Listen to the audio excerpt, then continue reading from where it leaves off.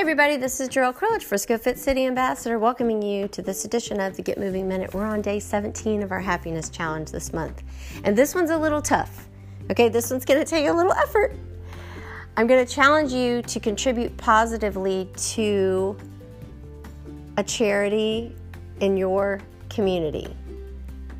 And it doesn't necessarily have to be money, right? There's lots of ways we can contribute to a charitable organization within our immediate community, right?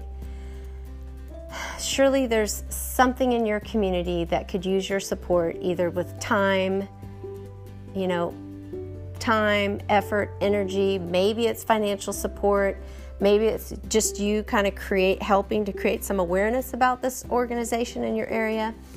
But if you can spend a little time today doing something to give, to support somebody else in your immediate community and organization, there's some real science behind the fact that giving brings more joy and happiness into our lives. So feel the power of what it is to give and support in this way. This one's a bigger challenge, I know. I know, I'm asking a lot and I'm throwing it on you last minute. But this is the challenge today if you choose to do it. Day 17, Happiness Challenge, Jarrell Crowledge, Frisco Fit City Ambassador, reminding you to get up, get out, get moving each and every day.